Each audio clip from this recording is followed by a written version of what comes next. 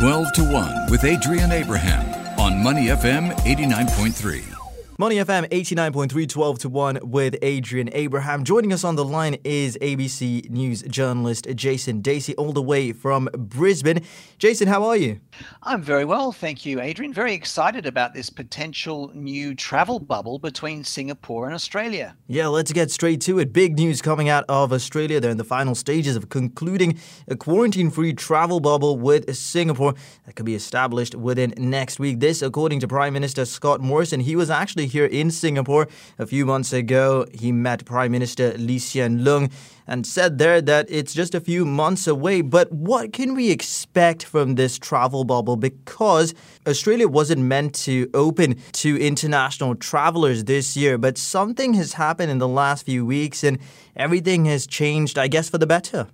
Yes, indeed, Adrian. It could just be a few days away because the quarantine-free travel bubble between Australia and Singapore is being discussed as we speak between Lee Hsien Loong, the Prime Minister of Singapore, and Scott Morrison, the Prime Minister of Australia, in the final stages of that agreement. And it means that initially we'll see people who have Australian visas and permanent residents and international students traveling back to Australia from Singapore. But after that, we will see tourists once again travel between the two countries. And it's going to be similar to the travel bubble Australia established with the South Island of New Zealand this week. And this has all happened because the two biggest cities, Sydney and Melbourne, have reopened in the last few days. In fact, Melbourne reopened at 11:59 p.m. last night, Thursday night, and people celebrating there after 262 days of lockdown, the most lockdown city in the world. So, yeah, really, really positive signs. And we also had a press conference with the Prime Minister, Scott Morrison, and the head of Qantas, Alan Joyce, and the Premier of New South Wales, Dominic Perrottet, about Qantas really ramping things up as well. Yeah, we'll get to Melbourne in just a bit, Jason. But, I want to talk about Singapore's rising COVID numbers, even with such a high vaccination take-up rate. You wrote an article about this for ABC as well. Is there concern over in Australia about this potential bubble? I don't think there's really concern, Adrian, because people are just fed up, especially in Melbourne and to a lesser extent in Sydney. They've just had so many restrictions on them for so long. I don't think they realise, as I wrote in my article for ABC News, that what might happen in terms of rising infections. Melbourne, we're seeing more than 2,000 infections a day in the state of Victoria. New South Wales, where Sydney is, it's, maybe 200 or 300 a day. But those numbers are probably going to spike as both cities reopen. And where I am in Brisbane, there's always that concern that we are going to see rising numbers once the state borders reopen in December. And just yesterday on the Gold Coast, there was a case of an Uber driver, a man who didn't believe in COVID-19. He got very sick. He couldn't speak. He was so sick. He didn't check in anywhere when he went into restaurants and bars and cafes. He was infectious in the community for 10 days.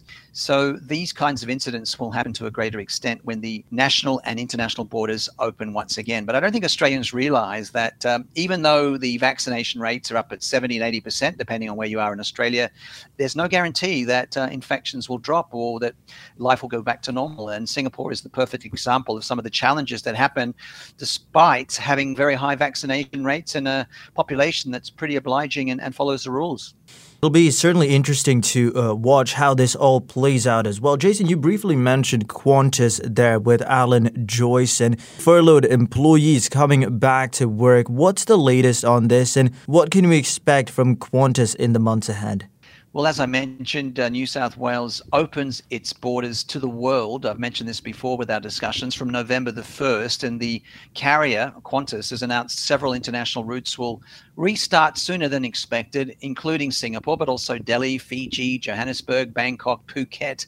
And Alan Joyce, he's the Irishman who's the CEO of Qantas, says that more than 10,000 Qantas staff will return to work by December the 21st. And, it's really exciting that this is about to happen. It's probably the biggest and best news we've had for 2 years. That's what Alan Joyce said. And he said the 20 months that we've seen over the coronavirus pandemic is probably the darkest period in Qantas's 100-year history. And we all know about Qantas's connection to Singapore as well.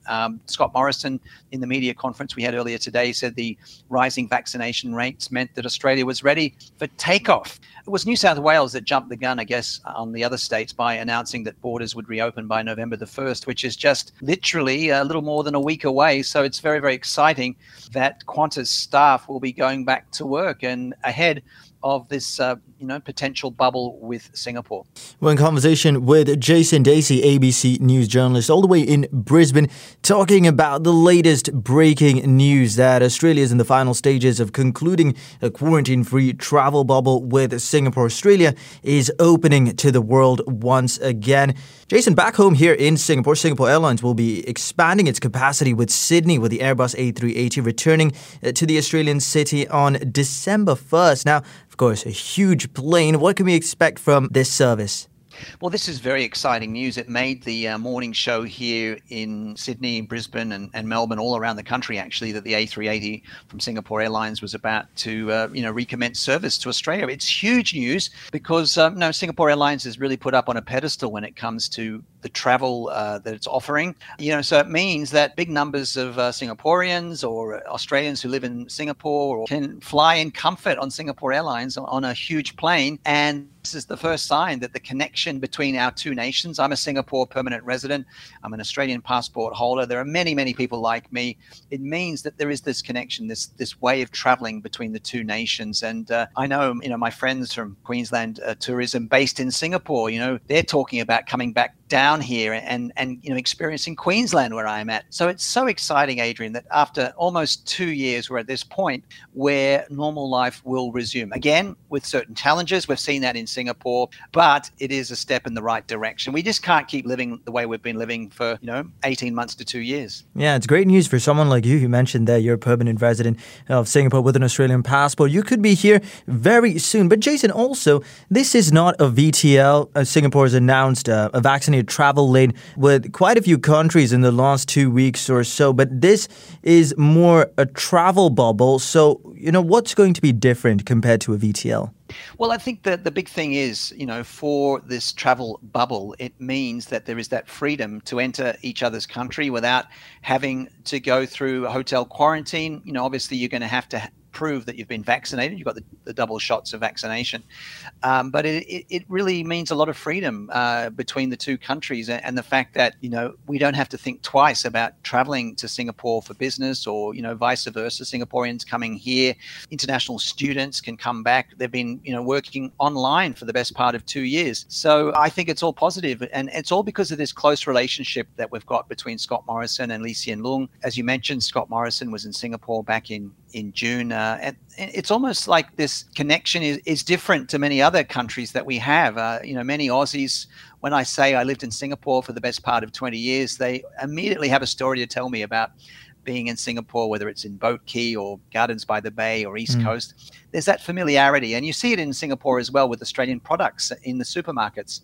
So I just think it's great that now we have this relationship that will continue to get stronger and closer as we head into 2022. And let's wrap up the conversation with Melbourne. The Australian city has emerged from its sixth lockdown since the pandemic began. You mentioned there it's been dubbed the world's most locked down city. More than 5 million people have spent, more than 260 days under restrictions. And, they were all at their bars and pubs celebrating, just like we saw in Sydney only a few weeks ago. So what's the reaction like? Oh, the reaction is just joy. A lot of my colleagues at ABC News are in Melbourne, and I worked with the World Team. That's where I'm writing the stories on Singapore and other parts of Southeast Asia. And they've just been in this terrible place for months and months. But at 11:59 p.m. last night, it all changed. And some bars were open at that time, so they could serve people, so people were out drinking after midnight. It's not New Year's Eve or anything like that.